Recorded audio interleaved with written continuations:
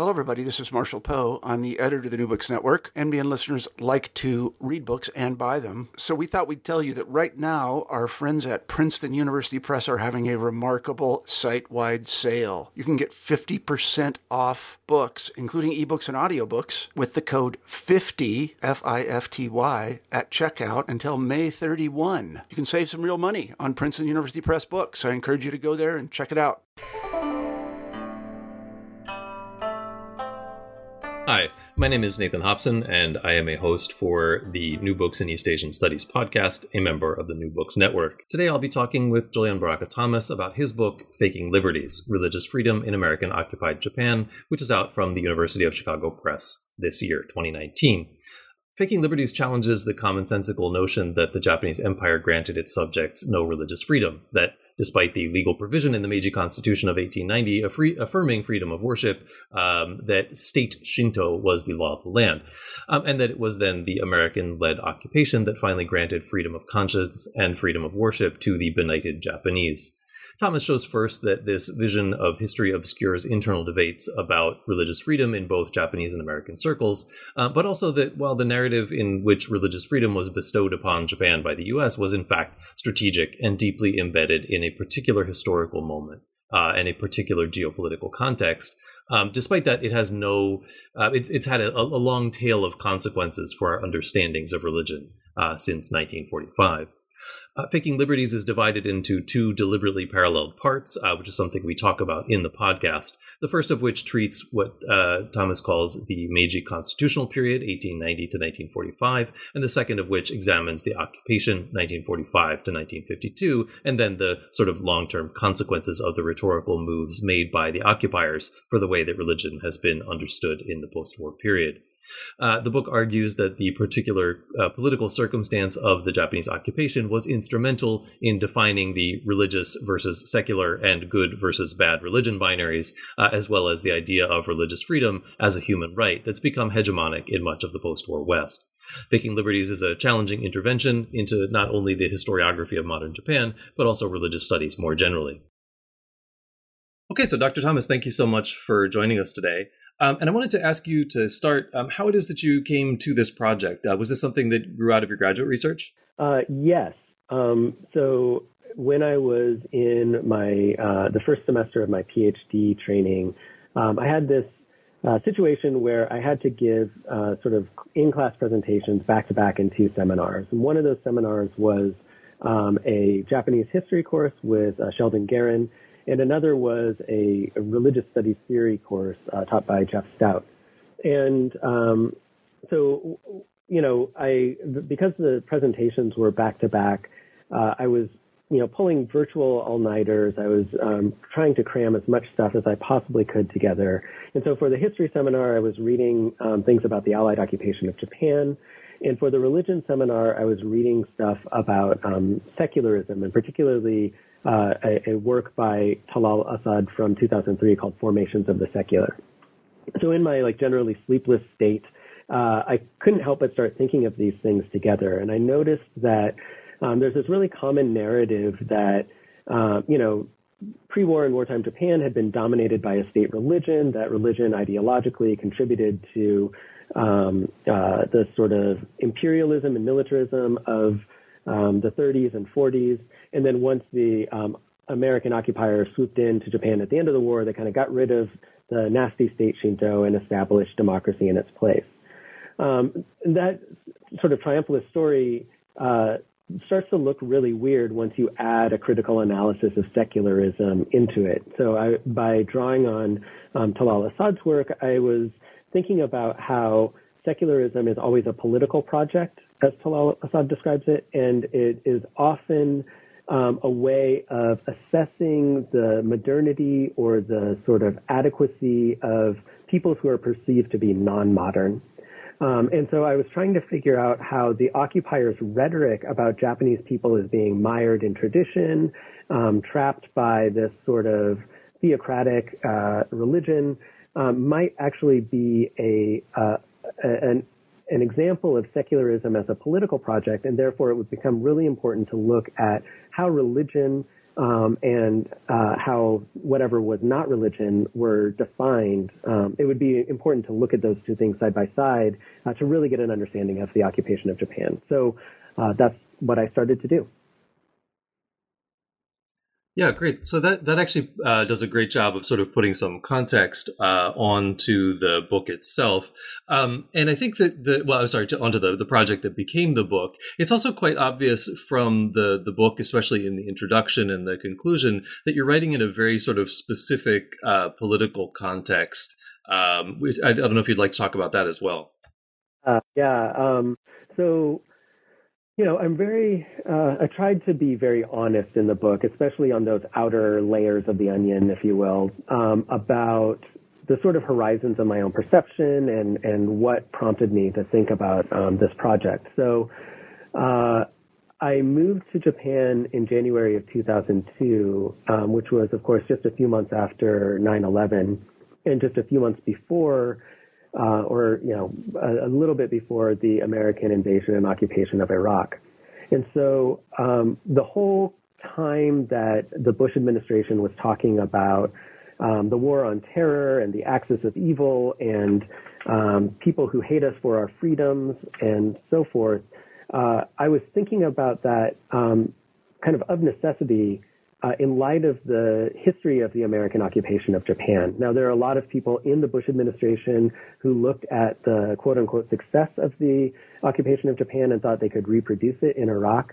And historians, including John Dower, were kind of saying, hold on, the circumstances are totally different. And of course, Dower was utterly right on that score.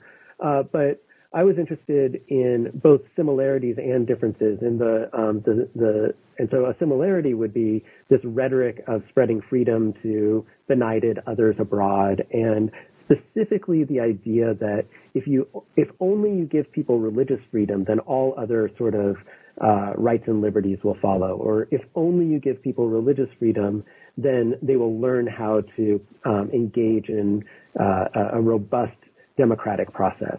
And my research in this book shows that, that sort of wishful thinking really got the occupiers in a lot of trouble, but it also overlooked a long history of rhetoric and debate about religious freedom in Japan before the occupiers even got there. So yeah, thank you for that context as well. So jumping into the book itself and into the introduction, you write that this book juxtaposes the pre-surrender religious freedom legal regime with that of the Allied occupation, which you've already started to talk about, to show that pre-war and wartime Japanese practices of religious freedom were extraordinarily normal. And you also write that Japanese governance in the first half of the 20th century was repressive because it was secularist, not because it was dominated by Shinto as a state religion. And so, in part from these two quotes, it seems to me that you're kind of fighting a war on two fronts here, one against conventional wisdom in the field of Japanese history, and the other against a sort of common sense in religious studies. First of all, have I got that right? And second of all, what is it that you're sort of objecting to here, if I'm reading that correctly? Yeah, thanks. And you do have it correct. It's a complicated sort of argument that I'm trying to make. And as you say, I'm sort of fighting on two fronts. So let me unpack it as best I can. The first thing that has been bothering me for some time, and this is not just Japanese history, but Japanese studies in general, is I think that we buy into the notion of Japanese uniqueness a bit too much.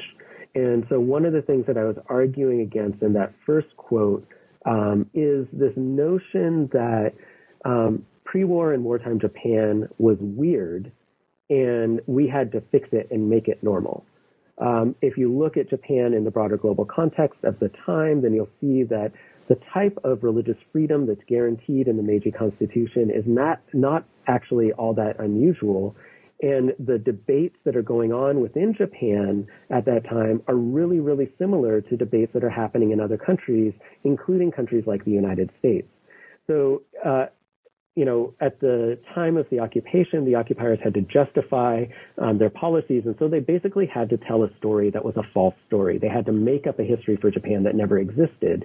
And unfortunately, the story the occupiers told has ended up really influencing a lot of history writing since. And so I think that a lot of historians, without really meaning to, have sort of bought into this idea that governance in pre-war and wartime Japan was somehow weird or strange. And to the extent that historians are paying attention to religion or using religion as an explanatory variable, some people sort of fell into this trap of saying, well, religion was the ideological power that made the Japanese people do all that bad stuff. And I want to be really clear here, just to pause for a moment and say, yes, the Japanese state, like all states, did really bad stuff. And so this should not be read as a sort of apology for pre-war and wartime Japan, but actually to try and say what's creepy is not that a religion was allowed to do political work, but it was the designation of something as not religion that did the really important work that a number of people have talked about, including through the language of state Shinto.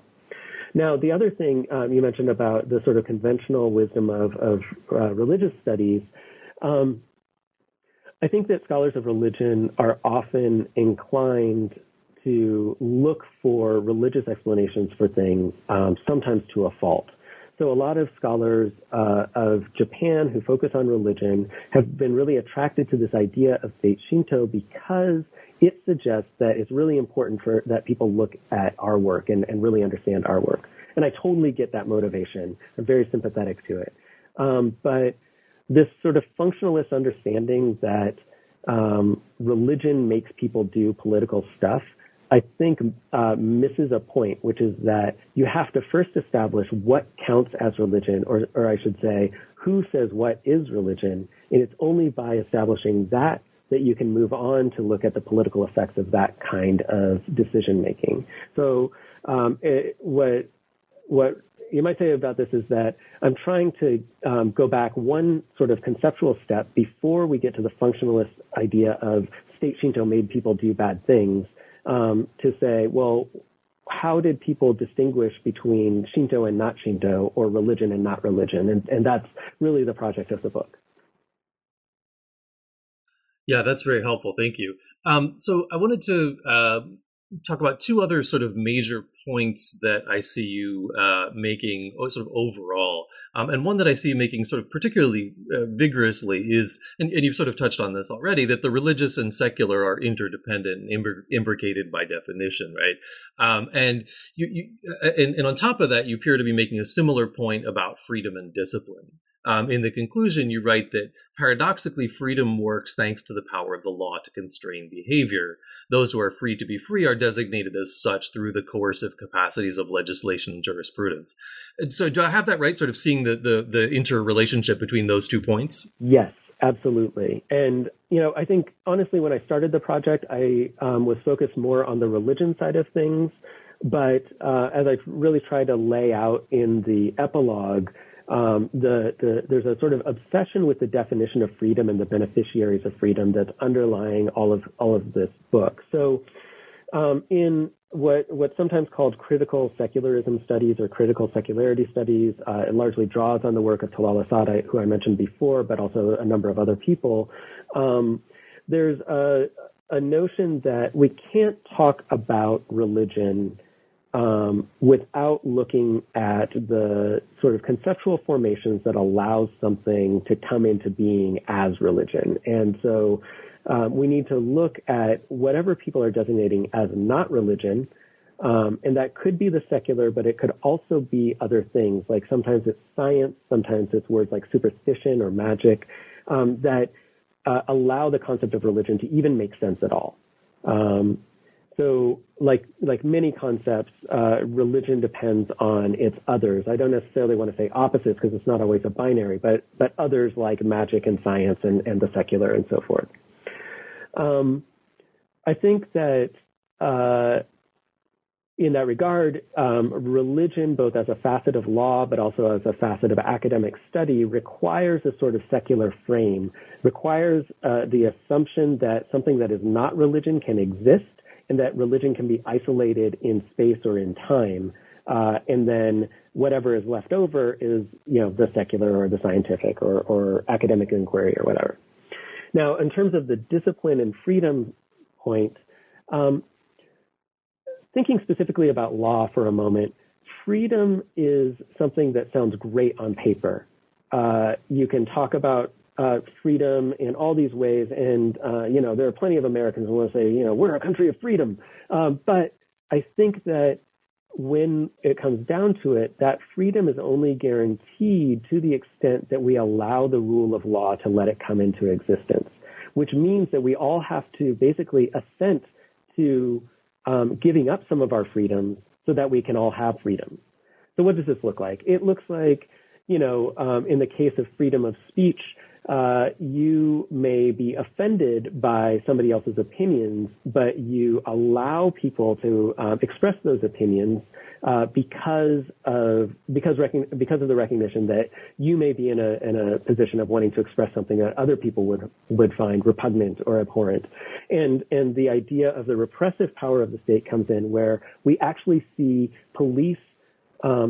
The police capacity to wield violence being demonstrated right at the moments when people are making contentious claims. The obvious example here is white supremacist rallies and marches, where the power of the state is used to protect the right of these people to share ideas that many of us, I would hope most of us, find repugnant. And so, there's this sort of weird thing where you can have a line of cops standing in front of white supremacists and protecting them, and it seems like the state is tacitly condoning that behavior. But what's actually happening is that the state is sort of protecting the right of all people to present their ideas in a public forum and so forth. So I find that very uncomfortable and also important. But as a person, as a non-white person in the United States, the American language of freedom also resonates with me in a particular way, because it's very clear that over the vast majority of American history, a person with a body like mine was not going to be a beneficiary of freedom, and that the police power of the state would actually be used to deny my sort of body the right to freedom while granting it to other people, especially white men. So I've been trying to sort of wrestle with these sort of emancipatory and repressive aspects of freedom, because I think otherwise we don't really get a good sense historically of how freedom works in American history or in Japanese history. So finally, before we jump into the body of the book, I wanted to ask you one sort of definitional question. And as you know, we have a sort of mixed audience on the podcast. And so you use the term religion making a number of times. And I assume that, many of your colleagues in religious studies are obviously going to know what this means. But for the larger audience, can you tell us what you're talking about here? Yes. So religion making is an idea that I would basically situate within mostly religious studies and critical secularism literature from the 2000s on. And really, basically, the idea is that religion is not something that exists out of time. It's not something that is eternal or unchanging. That it's something that should and that could and should be historicized, which means that we should think about how religion works as a facet of power and domination and so forth. But the concept of religion making points to another thing, and I already sort of alluded to this a bit, but it's to not assume that religion is just a mask for other kinds of activity. So since the late 19th and early 20th centuries, if not earlier, we've had theorists, famous theorists like Marx, for example, who have assumed that religion is a mask for some other activity, economic activity in Marx's case. And if we think about Freud, then it's, some sort of repressed desires and so forth. But what's important is that hermeneutics of suspicion always assumes that religion can be reduced to some other thing. And I don't think that that's the way religion works as a social fact, a socially dependent fact, but as a social fact. So those of us who talk about religion making are interested in the ways that a person makes what we might call, for lack of a better term, a politically motivated decision to define one thing as religion and another thing as not religion. And then a person who's interested in religion making will not only track that definitional moment, but also the ramifications of that moment, which can go far beyond that one person or that one interest group, but will have trickle down or branching out effects that affect a lot of other people. So it matters, for example, whether Islam gets treated as religion or not religion in the contemporary United States. There are some people, including people in the U.S. government, who want to say that Islam is not a religion, and so therefore Muslims do not deserve the protections of religious freedom. That matters. There's something deeply at stake there, and there's a long history of that in the United States with questions about things like Buddhism and Catholicism falling into the category of religion or not falling into the category of religion. And of course, in Japan, the big one and one that I spend a lot of time on in my book is Shinto. Right. Okay. Thank you. That's very helpful. So one of the sort of innovative and fascinating things I think you've done with the book is laying it out in two deliberately parallel parts. So structurally, I thought this was a really interesting strategy. And it was, as a reader, it was challenging and refreshing and frankly quite effective in sort of laying out your argument. Can you tell us about the two parts and about how you came to structure the book this way? Yes. So to be honest, this was not the original form of the manuscript. When I sent it out for review, it was maybe two uneven parts that did not have this very almost artificially parallel structure. But as I got my readers' reports back, I realized that to really make this claim that Japan was not weird but was normal, I had to put Japan and the United States side by side in a couple of different ways. So the book is organized chronologically, chapters 1 through 8, but chapters 1 through 4 deal with whatever was going on in Japan before the occupation started. I also look at territorial Hawaii. And then chapters 5 through 8 look at the occupation itself, including some gesturing to things that were going on in the United States and U.S. foreign policy and so forth.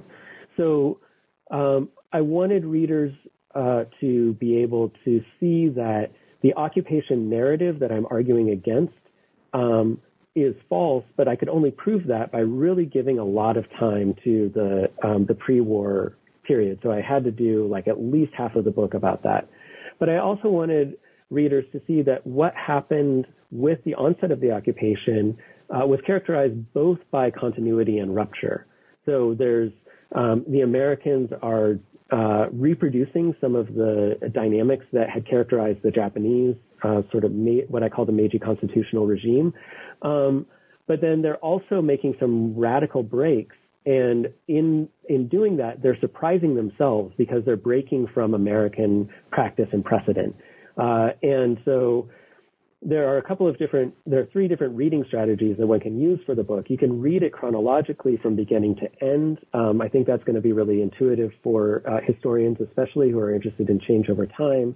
But for people who are interested in the occupation as a political project, I recommend that they start in chapter 5, read through chapter 8, and then go back to the prehistory of the occupation to see why I'm so vehement in some of my claims.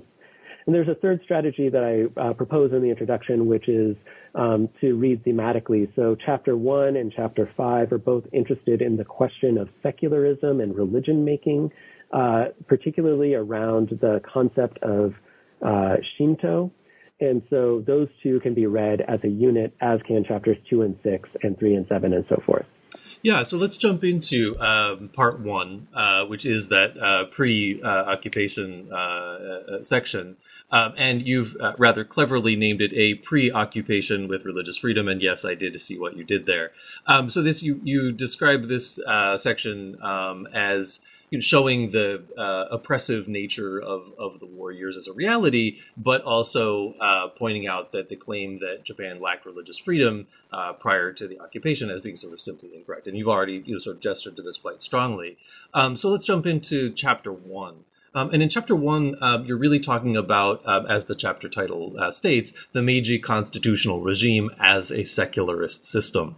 So how was religion defined in the Meiji Constitution? And of course, I guess by definition, that also means how was secularism defined, even if it was implicit. And was there anything at all exceptional about this arrangement? And how was that definition put into practice, and with what consequences? Great. It's a complicated question, especially because religion is actually technically not defined in the Meiji Constitution, but it's talked about specifically in Article 28, which is the Religious Freedom Clause. And very famously or infamously, that clause says that Japanese subjects, to the extent that it doesn't infringe on their duties as subjects and does not, violate peace and order, shall enjoy religious freedom. And, in mostly American historiography, this clause has been seen as sort of sneakily granting religious freedom with one hand while taking it away with the other. But and that's because of the sort of like qualifying clauses there. But what's important to note is that the wording of the Meiji Constitution is actually very similar to the wording of constitutions that were generated in Europe at around the same time. And those constitutional clauses about religious freedom were actually usually more stringent than the Meiji Constitution. Jason Josephson Storm talks about this in his 2012 book, The Invention of Religion in Japan. But, he looks at the constitutions of Norway and Spain and so forth and says that often they designate a state religion, which Japan's constitution does not do. And they also designate particular groups as being forbidden. Often that unfortunately falls on Judaism or Jews. And even relatively expansive or latitudinarian or liberal constitutions like that of the United States, in jurisprudence, if we look at the jurisprudence from around this time period, we see the U.S. also making similar claims about violating conventional morality and so forth. So the big thing here is cases from the late 19th century in the U.S. where the Church of Latter-day Saints is the Supreme Court sort of recognizes the ability of Mormons to technically practice plural marriage in theory, but in practice that violates the sort of moral code of the United States, and so they say that it's forbidden.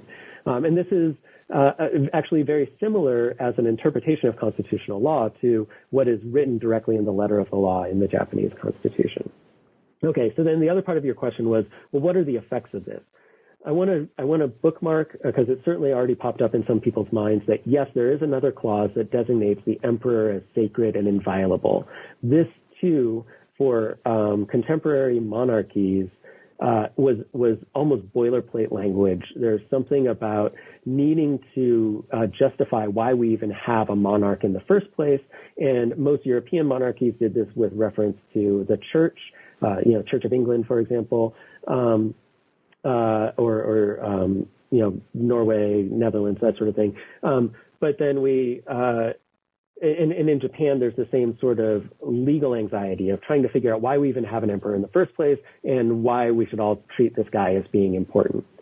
But the other thing is that because there's that clause about not infringing on duties of subjects and not violating peace and order, that always gives the state the right to dictate that something has violated peace and order. And I really want to stress here, that is not unique to the Meiji Constitution. That is a characteristic of every secular constitution that includes a religious freedom clause. There's always something in there about the constraints that the state may place on one's ability to profess her religion or to engage in free exercise. So and this goes back to this earlier part of our conversation about the tension or mutual imbrication of freedom and repression, in that in granting freedom, there's always going to be some way in which the state arrogates to itself the right to also suppress things that might infringe on peace and order. Yeah, thank you. So I wanted to jump ahead to chapter 2, where the chapter title is Who Needs Religious Freedom? And I guess my question is going to be, would you like to answer the question in your own chapter title? And to sort of add to that, what was the context in which modern Japanese Buddhists in particular began to think about religious freedom and the proper positionality of religion vis-a-vis the state? Yes. Okay. So religious freedom enters Japan as a diplomatic category. And again, Jason Josephson has written about this. Trent Maxey's 2014 book, The Greatest Problem, goes into this in great detail. And so I could sort of piggyback on the work of others in recognizing that religious freedom enters Japan as a sort of diplomatic and political problem, where to prove that Japan is civilized, the architects of the Meiji state have to grant religious freedom to foreign subjects who are on Japanese soil, but they also, by 1889, when the Constitution is promulgated, they also need to say, yes, we are a civilized country that grants religious freedom to our citizen subjects. But I chose the question, who needs religious freedom, because I wanted it to have the double sense of the way you could read that sentence, both who needs religious freedom as a practical matter, like who is desperate for being recognized in the eyes of the state, and then also an attitude that I see on the part of a lot of Buddhists that around the turn of the 20th century is like, who needs religious freedom? Like, we don't really need that. It's just a distraction from what we really need. And so I focus on a few different political battles and legal battles that happen in rapid succession in the period right around the turn of the 20th century. One of them is a battle over who gets to be a prison chaplain, which I can go into, but I'll kind of skip over for now. Another is a battle over whether a bill will be passed by the government and that will restrict or change the relationships between religions and the state. And one of the ideas that comes out of this is the notion that Japan should not designate a state religion, because that could be really problematic and would violate religious freedom, but should designate what's called an officially recognized religion. The word in Japanese is much easier. It's ko-nin-kyo. So that's oyake, mitomeru, and then oshieru. So the ko-nin-kyo is this idea that the state will designate some kinds of religions as being basically recognized, and the state's cool with them. And anybody who doesn't have that sort of recognition wouldn't get the same privileges as the officially recognized religion. Now, unsurprisingly, the people who really like this idea are Buddhists, and they like it because it means that they will be able to assert privileges and preferential treatment over Christians. The Buddhists are really not happy with the influx of Christians and Christianity in Japan, and so they're trying to figure out a way to stake out their territory and maintain it. But there are a small number of progressive Buddhists who advocate a different idea, which is that the state should get out of religions and affairs entirely. And so they're adopting what I call a latitudinarian approach to religious freedom. That's a long word, but basically they want a sort of laissez-faire approach to religious freedom where the state grants maximal freedom to individuals and to groups. So there's a question of scale built in here. Who's domestic, who's foreign, but also does the law focus on individuals or groups? And then there's also a question of whether we're talking about rights or privileges. And I argue that basically a lot of Buddhists, the majority of Buddhists, are kind of focusing on privileges, particularly customary rights, and preserving those in law, whereas this tiny minority of Buddhists focuses more on individual liberties. And that actually sets up the stage for a lot of tensions in debates that take place over the next couple of decades. Yeah, and so Chapter 3 actually continues this very interesting sort of domestic-foreign dynamic that you started to talk about in Chapter 2, but moves us to the territory of Hawaii, where you talk about the experience of Japanese-American immigrants or Japanese migrants to the Hawaiian territory. And in this chapter, if I'm reading it correctly, you outline, I guess, three major arguments. In one of them, you compare U.S.-Japanese policies on religious freedom A second one, you talk about the role of that religious governance already played in discourses about the Japanese level of civilization, something you've already alluded to. And the third argument is about religious freedom as a legal matter in American courts, sort of through the experience of these Japanese American Buddhists. Can you unravel and explain each of these three arguments for us, please? Sure, and I'll try to be brief as I do so. Let me start with the civilization piece, because I already mentioned it, and so it's kind of the easiest one. After the oligarchs of the Meiji government promulgated the Constitution, that didn't solve the diplomatic problem that they had. They still, had to prove to the international community that Japan really had religious freedom. This was particularly important when it came to the right of Christian missionaries to proselytize in Japan. And so I looked a bit at missionary magazines where we have missionaries writing back to their audiences at home saying, yes, we have religious freedom, or we wish we had more religious freedom, and so forth. Notably, a lot of times they're saying, don't worry about us, guys. The Japanese state is treating us okay. That's important. But then the other thing is that even though missionaries are writing in this way, there's a lot of suspicion in the American press about what's called Mikadoism. I think this word had entered the American imaginary because of the Gilbert and Sullivan opera, The Mikado, which was, I think, initially staged in the UK in 1885, but then was eventually staged in American theaters as well. But then in the early 20th century, we have this explosion of articles and short pamphlets about Mikadoism as a sort of religion of the Japanese people that has them slavishly devoted to their divinized emperor. And most of this is just like Americans and British people chuckling at those weird Japanese people over there. And sometimes it's actually used not so much to talk about Japan, but to make a case for what was called rationalism at the time, like this notion that religion is irrational, and so Japan was a good place to use to make that kind of case. But Mikadoism takes on this other meaning in the context of American debates about immigration and about rights for religious minorities. So I looked at the territory of Hawaii because that's where we have the largest Japanese population, and in the wake of World War I, we also have debates about Japanese language schools and labor disputes where the idea of Mikadoism comes to be used by a number of prominent people representing the sort of white landowning class of the Hawaiian archipelago to say that Japanese Buddhists are unassimilable. They're being trained as sort of children are being trained as these sort of little insurgents in these Japanese language schools that are extracurricular, by the way. They're purely voluntary schools. And so the white landowner class makes this very vehement case that the language schools need to be abolished. And so they effectively do that. They don't outright abolish them, but they pass a bunch of laws that makes it virtually impossible for the schools to operate.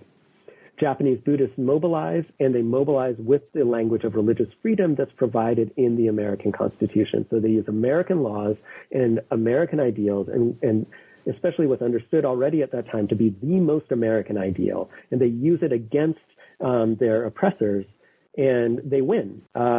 They win at the Supreme Court, but notably, they don't win with the language of religious freedom.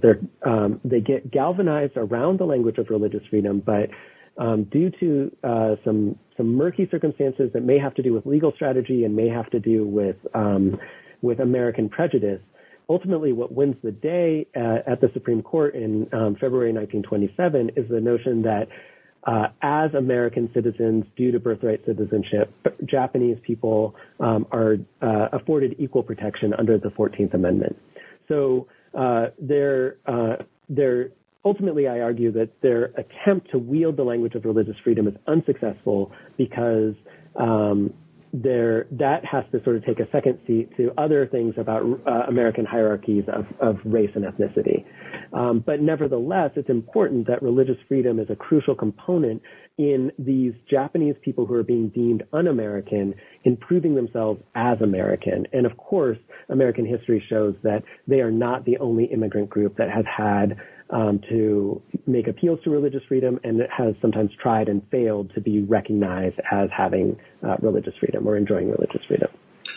Yeah, so I want to jump us back to Japan's sort of domestic issues with Chapter 4, which is called "In the Absence of Religious Freedom," and this gets us back to the sort of internal debates, particularly with Buddhists.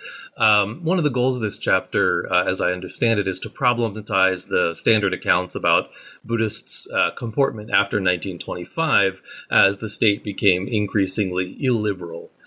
So can you tell us what those standard narratives are and how they're missing the point?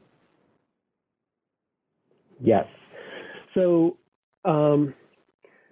in both sort of general, histories of Japan, and then also in the work of people who are talking about Buddhism specifically, up until pretty recently, it was very common to encounter some sort of variation on the notion that Buddhists ceased to be good Buddhists when they started to collaborate with the Japanese state.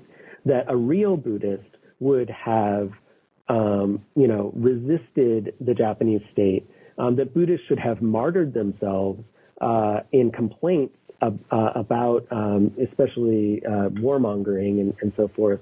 Should have allowed themselves to be thrown in prison.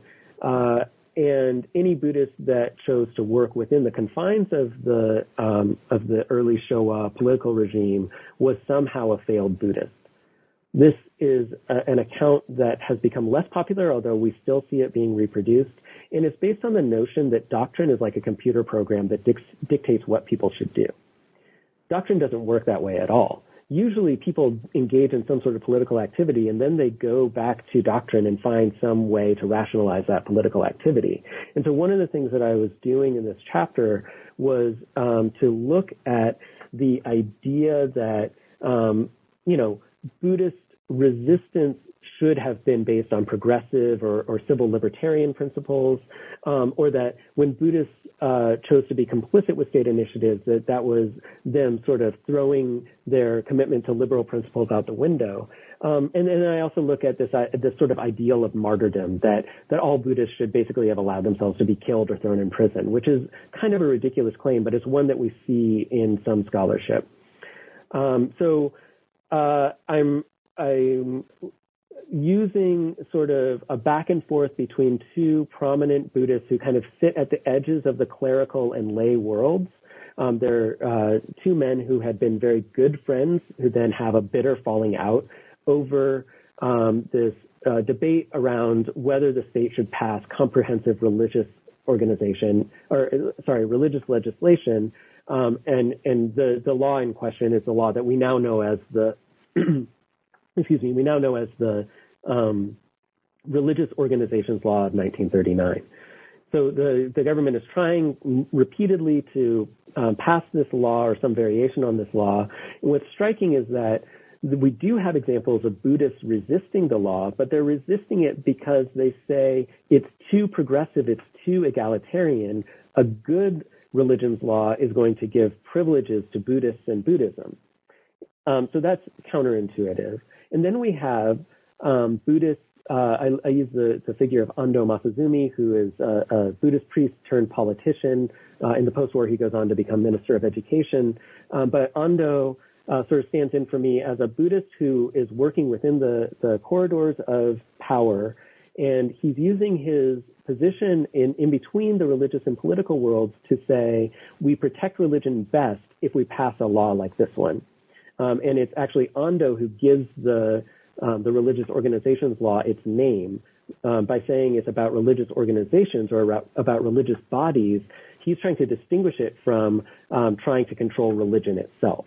That makes sense to Ando. I'm not sure it makes sense to everybody else around him. And then finally, after tracing the sort of back and forth between these two guys and their bitter words for each other and stuff, I look at the founder of the group now known as Soka Gakkai, known at that time as Soka Kyoiku Gakkai, Makiguchi Tsunesaburo.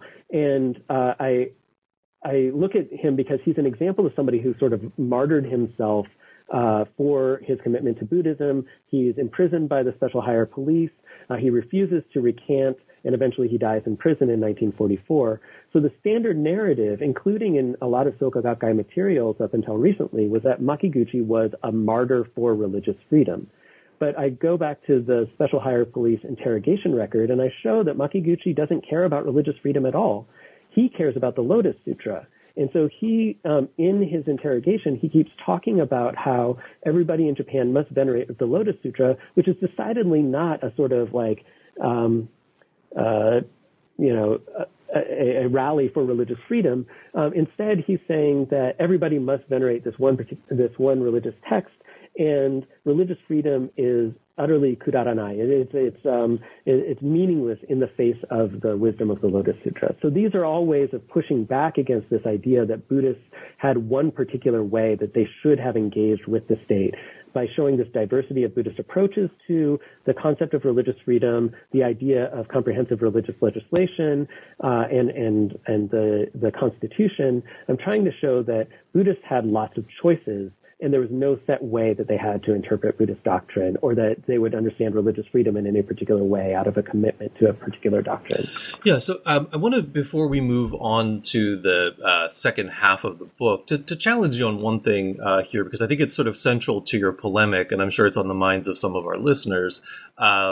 So in this particular chapter, you're dealing specifically with Buddhist sources, right? As you've said, and you write that rather than suggesting that Buddhists saw themselves as subordinate to an ascendant state Shinto, my sources show that Shinto was never fully established as a state religion in the way that the occupiers would later claim. And of course, this is really central to your argument. And so I want to ask you whether you think it might be problematic to use only, as you say, Buddhist sources, because they clearly have a political agenda vis-a-vis the status of religion more generally, religious organizations, their religion, Buddhism.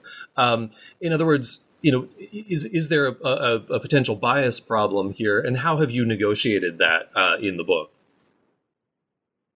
Yeah, I'm really glad you asked that question. And to be honest, if I had another chapter to give to each section of the book, it's already a long book. If I'd had another chapter to give, I would have added more material about Christians and also shrine priests, who we now associate with Shinto, although that's a bit of an ambiguous term in this period, as well as the groups that sometimes get called new religions. I prefer to think of them as sort of marginal or marginalized religious movements.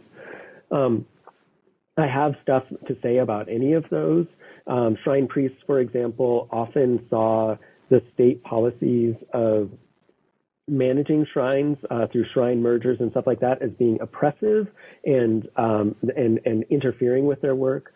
Shrine priests also performed what we might think of as religious rituals for individuals on the fly, even though they were working supposedly at state institutions that were designated as being not religious because they needed the income. When it comes to Christians, there's a real complicated situation because Christians in Japan until around 1940 are always sort of subordinate to the non-Japanese missionaries who are resident in Japan. And then when the missionaries leave around 40-41, suddenly the Christian Kyodan, the sort of the Church of Christ in Japan, has a new degree of autonomy. I talk about this very briefly in the book, but it gives Christians a way to negotiate with the Japanese state directly. And so I think that I think these things are important. I tried to sprinkle little examples throughout in different chapters. So, for example, in chapter 1, I was looking at the ways that people were designating shrine rites as being not religious, and I included a papal sort of announcement saying that the Catholic Church had deemed that participation in shrine rites was not religious. It was an act of patriotic expression or patriotic duty, and therefore was not in conflict with Catholic teachings. That's one place where we can see that it's not the Japanese government that's dictating what counts as religious freedom, but we actually have the highest clerical authorities, in this case, the Catholic Church, stating that shrine rites are not religious. And so, given more time and space, I would have also,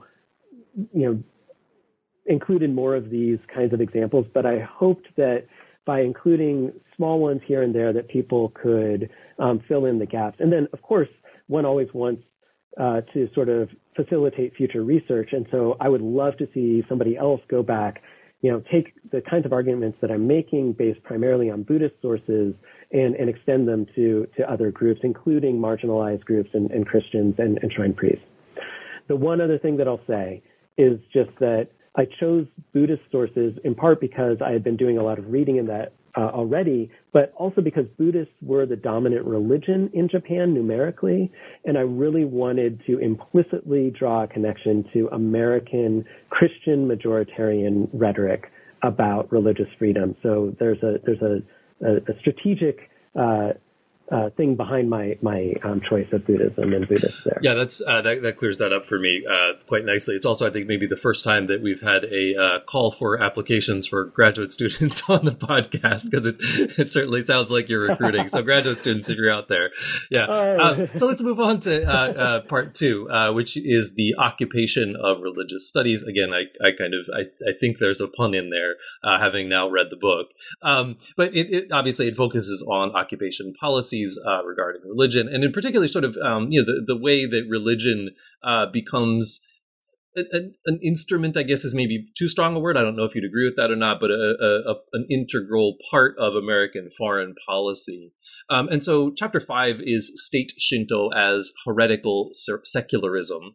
And in this chapter, you write that in the context of the occupation's ambitious reform goals, religious freedom had to become a human right. So that's a pretty strong statement there, and I'd love to know why that was. And then what about these goals and the particular situation of the occupation gave rise to this necessity? And of course, how did that sort of play out? Yeah, so the first part of this is that even before America and Japan are technically at war, there is, of course, American support of anti-totalitarian efforts on other shores. And in his State of the Union address in January of 1941, Franklin Roosevelt outlined what he called the four freedoms as a rationale for why Americans were supporting these efforts overseas. The four freedoms were freedom of speech, freedom of everyone to worship God in his own way, freedom from fear, and freedom from want. And Roosevelt, in that speech, in a last-minute addition that I think only made it into the penultimate draft of the speech, he said something along the lines of, we fight to protect these freedoms, these fundamental human rights. And that's the first time that human rights enters American foreign policy discourse in any substantive way. And so again, you fast forward, 11 months later, Japanese bomb Pearl Harbor, and immediately this Rooseveltian language of the four freedoms and also human rights comes to be a rationale for why we fight. And there's very quickly a distinction that's drawn between the Japanese enemy, who doesn't like freedom, and the American soldier who does like freedom. And of course, lots of people have done great work on the propaganda, John Dower's War Without Mercy being one of them. So in this, the American side of the propaganda war, we have a lot of focus on this language of the four freedoms or of human rights. But the problem is that human rights are totally inchoate at this point. Nobody really knows what they mean. And in fact, Roosevelt's speechwriters had no idea what he meant. A lot of other people are really cautious. And let's not forget, America is segregated. And if you start throwing around the language of human rights, then you take apart some of the premises that undergird America's carefully constructed caste system. So human rights makes a lot of people, including a lot of Americans, uncomfortable domestically, but it's great for foreign policy when you're trying to say, this is what we do well and this is what those guys don't do well. So in the context of the occupation, we have the occupiers' orders are first to guarantee, proclaim human rights and civil liberties. And they need to make sure that ultramilitarism and nationalism are not allowed to, quote, hide behind the cloak of religion.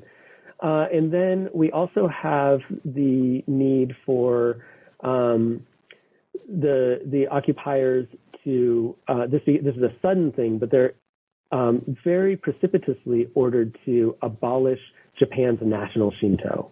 This happens on the air on American public radio, and it ends up being precipitating a very interesting set of conceptual moves where the American, quote unquote, American idea of religious freedom is set up against this notion of national Shinto, which becomes the foil for religious freedom. So national Shinto is totalitarian.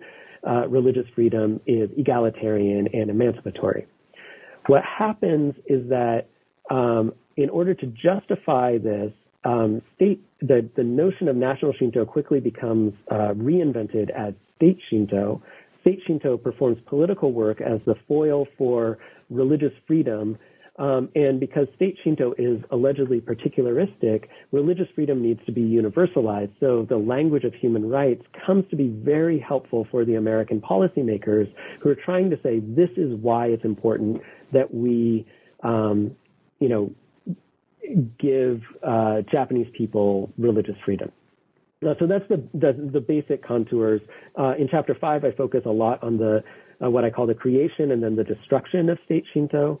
I say that state Shinto had to be invented so that it could be abolished. And then in the subsequent chapters, I show how the occupiers are trying to convince Japanese people that they need this universal human right. In Chapter 6, which is entitled Who Wants Religious Freedom, you're arguing that the occupation governance of religion exhibits some continuities with the wartime regime, and this seems, again, to be sort of very central to the book's argument. And so I'd like to see if you could sort of get some specific about the ways that occupation policies were similar, and if there were any significant differences, how they were different from these wartime Japanese policies on religion. And I guess what you sort of think the significance of all that is. Yeah, thanks for the question. Okay, so in the pre-war period, and then especially during the war years, the Japanese state was engaging with what we would now think of as sort of civil society organizations, not as civil society organizations, but as what Gregory Casa has called administered mass organizations. So they're sort of managing interest groups, including religious groups, as these kinds of institutions and organizations that can support the war effort. So that's things like Buddhist organizations and Shinto organizations donating fighter planes to the war effort and things like that. In the occupation period, these kinds of groups are disbanded, but then groups with basically the same organizational structure are reconstituted as political pressure groups / sort of special interest groups. So this is things like the Japanese Federation of Religions, the Japanese Buddhist Federation, the Jinja Honcho, which is, the National Association of Shrines, the Christian Kyodan I mentioned a little while ago. And so these groups become really helpful for the occupiers, just as they were helpful for the Japanese state. In both cases, the state, so I'm talking about the American military government versus the wartime Japanese state. In both cases, the state wants to promote a particular political objective. It wants to get messages from government down to the rank and file, including the grassroots. And it needs a mediating agent to do so.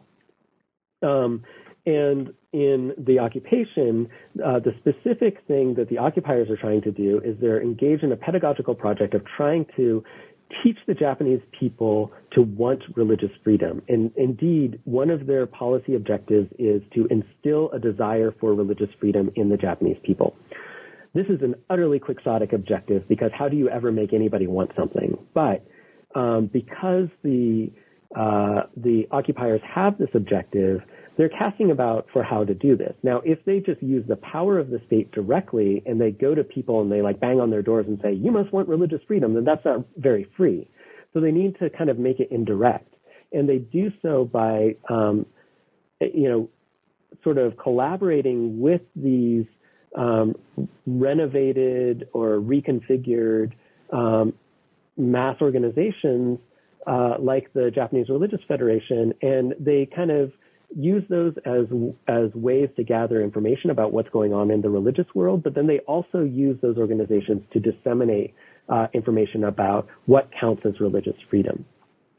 Now, the other sort of main point of similarity, but this is also a bit of a difference, has to do with land reform and how that affects religious organizations. So at several points, the Japanese, the Meiji state, and then the Meiji constitutional state, engage in a practice of land reform where they're trying to change this longstanding arrangement that goes back to the Tokugawa period, where large religious organizations would manage tracts of land that technically were owned by the government, but the religious organizations would use those tracts of land for revenue. So they would engage in forestry or farming, or they would sublease those tracts of land to tenant farmers and so forth. There are attempts to change this policy at several points in the 1870s, 80s, in the 1920s, again in the 1930s. And every time the state is trying to do this, and we should add shrine mergers to this as well, it really screws up the economic fortunes of shrines and temples. Okay, so then when we get to the occupation, the occupiers have this fixed notion, I can't remember the name of the section, Agriculture and Forestry, or it's the Natural Resources Division, has decided that all plots of land will be divided up into parcels of 2.5 acres. Because they think that will be the sort of economic engine that gets free enterprise going and so forth.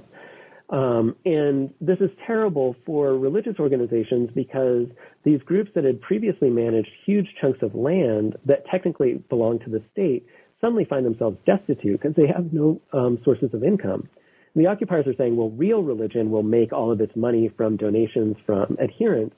And religious leaders are saying, yeah, we can't just about face 180 on this.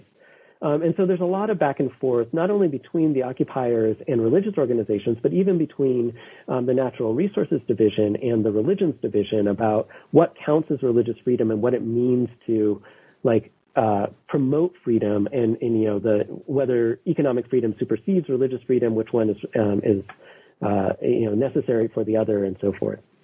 That's a point of continuity, but then another point of continuity, but then as a point of difference, we have this language of human rights, which I was just talking about in regard to Chapter 5. So the occupiers are trying to teach Japanese religious leaders that when the Natural Resources Division is splitting up their large tracts of land, that's out of respect for their status as religions, which, as you can imagine, is a really hard sell.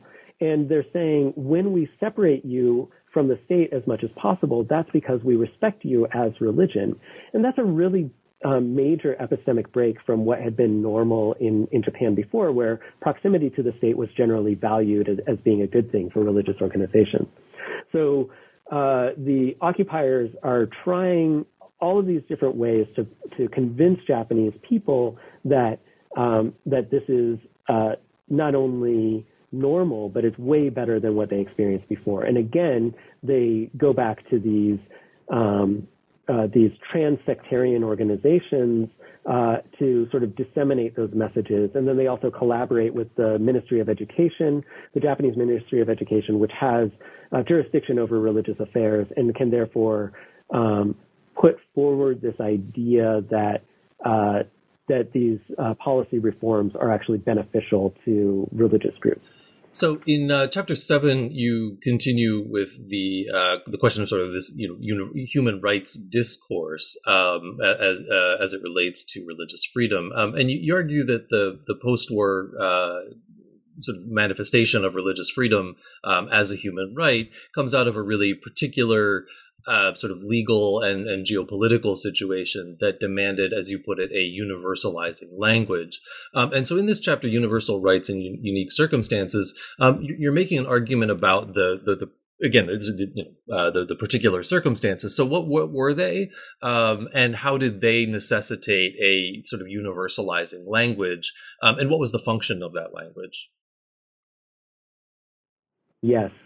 Okay. So the occupation was weird, not as far as occupations go, but just as a legal situation. Because we have two governments that are in charge of the same territory and in charge of the same population. And the sort of default is that one government dictates policy, that's the American military government, and the other government enacts that policy, that's the Japanese government. And so what that means is that there's a bit of a tension in freedom talk with this situation, and there's a bit of a tension between the agendas and objectives of the two governments. Particularly problematic was the possibility that the American reforms would seem like an attempt to remake Japan in America's image, because the Americans had been talking about these universal principles and so forth as rationalizing their reforms. And so if they simply said, well, you have to basically become our 51st state, oh, sorry, it wouldn't have been 51st at that point, but you have to become another state, then Japan is not it's not a conquered enemy, it becomes a colony. And so the Americans are trying really hard to stay away from just treating Japan as being part of America, even as they are, of course, incorporating Japan very actively into the sort of post-war geopolitical order and America's forward base in East Asia and so forth. Okay, so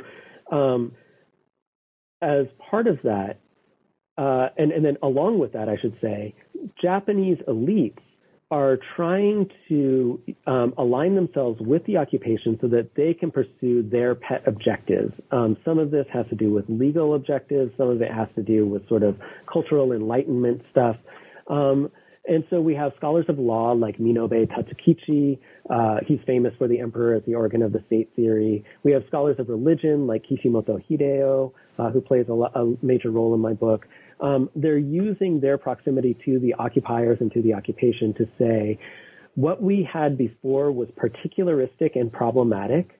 It was state Shinto, and that's bad. Let's get rid of it.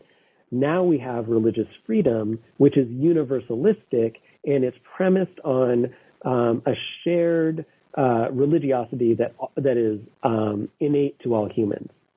So we have Japanese elites making this sort of claim. We have American policymakers making this sort of claim, and they're doing so as a way of showing that the occupation policies are about something more high-minded than rank American geopolitical interest, but they're actually about really emancipating the Japanese people. Now, we can, of course, take that claim with a huge grain of salt, but I think that what I was trying to get at in this chapter is that religious freedom gets treated by the occupiers as being the first human right, is the right from which all other rights spring, because religion is supposed to be sitting at the core of every individual. And so because it's innate and because it's universal and because it's timeless, religious freedom is something that can bind all of us together. And so we see these Japanese elites that I mentioned and then occupation officials working really hard to prove that religious freedom is indeed this sort of innate, universal, transhistorical ideal that must be protected at all costs. And that allows the occupation eradication of state Shinto, what they called state Shinto, to appear normal and natural. And it also allows some of these other policy things like land reform to appear normal and natural, because they can say, look, this isn't about us, this is about all of us. And I think that this is also a moment where we see, notably before the Universal Declaration of Human Rights is promulgated in 48, we already see in 1946 and 47 real serious work in putting teeth to that Rooseveltian idea of human rights or the four freedoms, like really trying to concretize it and make it real. So the strong claim that I make is that religious freedom becomes a human right in occupied Japan because it had to. The occupiers needed it to be universal so that they didn't seem like they were just trying to convert all the Japanese people into Americans.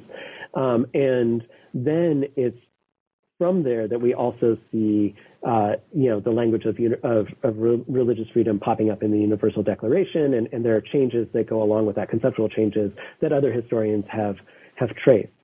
I want to be really clear here. This is more genealogy than history, in that I'm sure that there are lots of different origin stories we could tell for not only human rights, but religious freedom as a human right. But I think that the histories of human rights that I've read have entirely left out occupied Japan as one origin place for this, and I think they've made a mistake in doing so. Occupied Japan was crucial to the understanding in the post-war, not post-war period of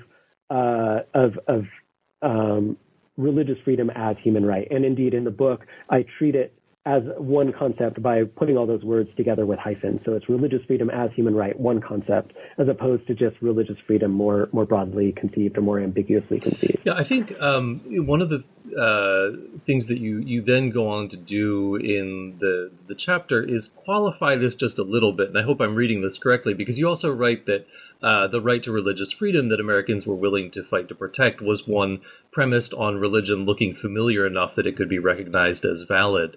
And I think this is as I've said, sort of a qualifier to your larger point about the universality of religion, religious freedom as a human right.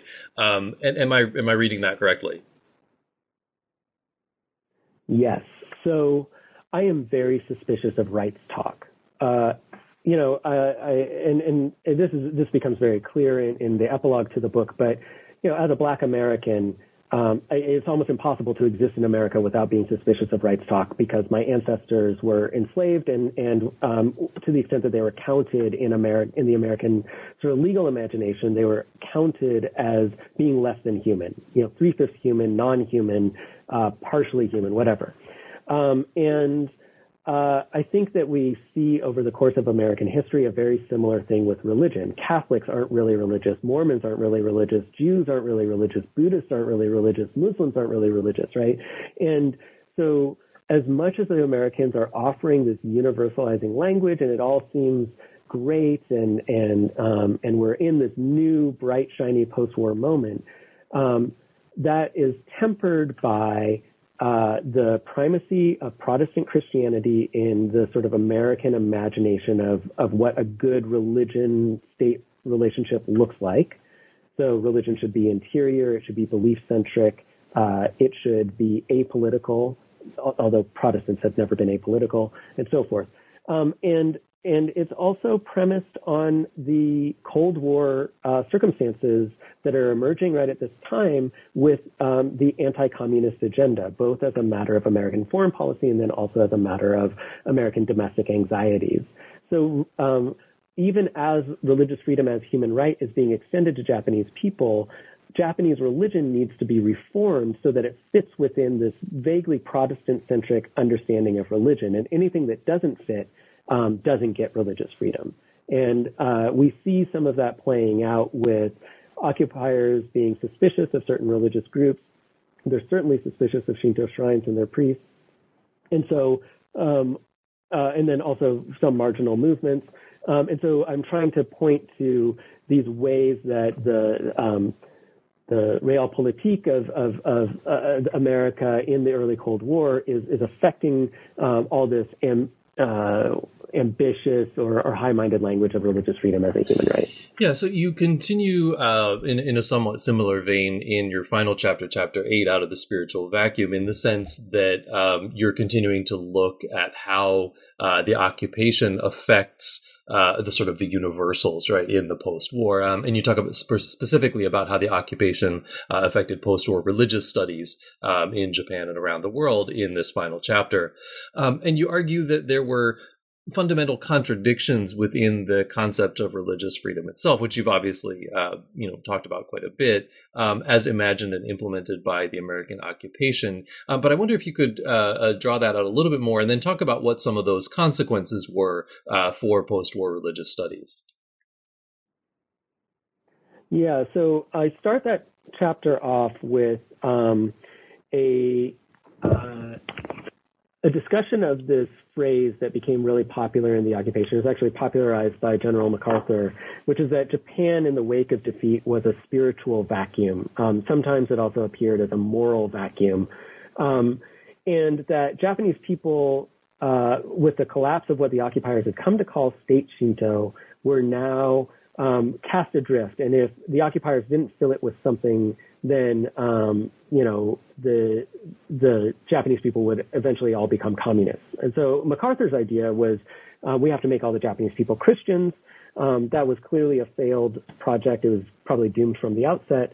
But what we see here is scholars of religion really working hard to redefine religion in a way that will sort of privilege an occupation, would privilege a notion of religious freedom, I should say, that is personal, elective, not based on familial commitments, and so forth. And because that was very different from the model of religiosity and also models of religious freedom that had existed in the pre-war and wartime period, the occupiers and their Japanese counterparts had to do a lot of work to do this. Now, I argue that religious studies, scholars of religious studies like myself were at the forefront of this. I also argue that, with the benefit of historical hindsight, their very prescriptive agendas, where they're basically teaching people that this is good religion and that's bad religion, is terrible religious studies work. I mean, the one thing that scholars of religion are not supposed to do is to tell people, that this is good religion and that's bad religion. And yet that's exactly what was happening in the occupation period and then in the, say, decade after it. So I show how this played out through several different visions of good and bad religion. I already talked about state Shinto, and so I'll sort of skip over that. That one's pretty obvious. I draw connections between the state Shinto of the occupation period and words like Islamism that are used by policymakers today, where somehow the connection of Islam with politics is understood to somehow sully the purity of the religion. I talk about the category of new religions or new religious movements, which has been a really big part of post-war Japanese religious studies.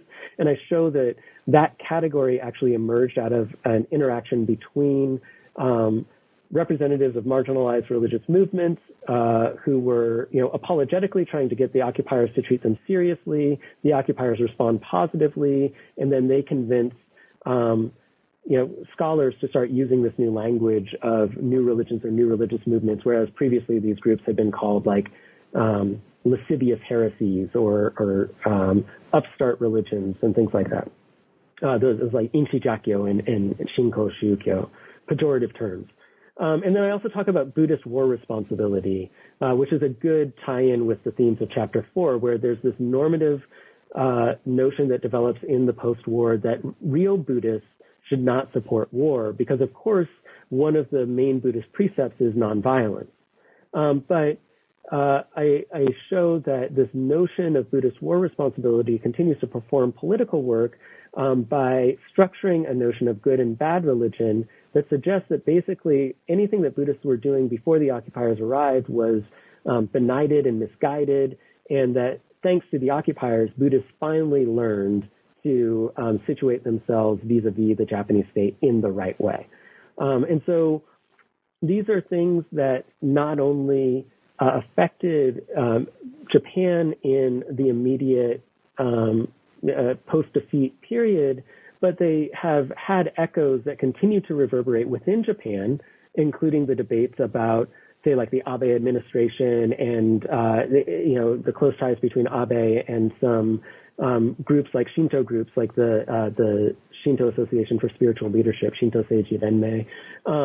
The Buddhist war responsibility thing has echoes in some relatively normative Buddhist studies scholarship. The new religion stuff continues to affect the ways that people talk about marginal movements today. And then it also has echoes and ramifications outside of Japan. So I talked about the sort of functional similarity between the pejorative word state Shinto and the pejorative word Islamism, which suggests that the real religion was perverted by its association with politics. And so this shows that the occupation has structured not only post-war Japanese political life, but in many ways has structured a global imaginary about what counts as good religion, what counts as bad religion. And I think we really need to extricate ourselves from that to live in a more just and humane world. Yeah, and we're running pretty long here, and I can hear that perhaps your voice is going to give out sooner or later. But I appreciate you taking the time to talk with us. If you have another second, I'd love to ask you what it is that you're working on these days, or what projects you have in the pipeline. Yeah, so I'm working on a companion volume to Faking Liberties that's tentatively titled Difficult Subjects. It picks up historically right where Faking Liberties left off in the occupation period. And it looks at the ways that religion appears in public schooling in both Japan and the United States. And I'm interested particularly in the ways that stakeholders will code things as being religion or as not religion so they can get those things into schools or keep those things out of schools. So that includes things like the reintroduction or the introduction of morality time in Japanese public schools in 1958, black and white reel-to-reel films with morality lessons for American school kids in the 40s and 50s. I'm also looking at things that are more contemporary, like yoga and mindfulness in American public schools, the duty of public school teachers in Japan to stand for or sing the national anthem. And there's a big component of race in this project as well. I'm looking at things like segregation academies that, in the wake of the Brown versus Board of Education decision, used religious institutions as ways to sequester white school children from the polluting influence of their Black peers in public schools. So it's a wide-ranging project, but maybe from my description of some of those themes, you can see that there's a lot of stuff that picks up directly from Faking Liberties in terms of the question of how religion is defined, where do we draw the line between public and private. And I guess one way that I've thought about this is that if Faking Liberties was focused primarily on religious freedom as a right, then Difficult Subjects focuses on religion and how that relates to duties for people in a democracy. Yeah, great. That sounds fascinating. And I hope when it becomes available as a book that you'll come back and join us on the podcast again. I'd really like that.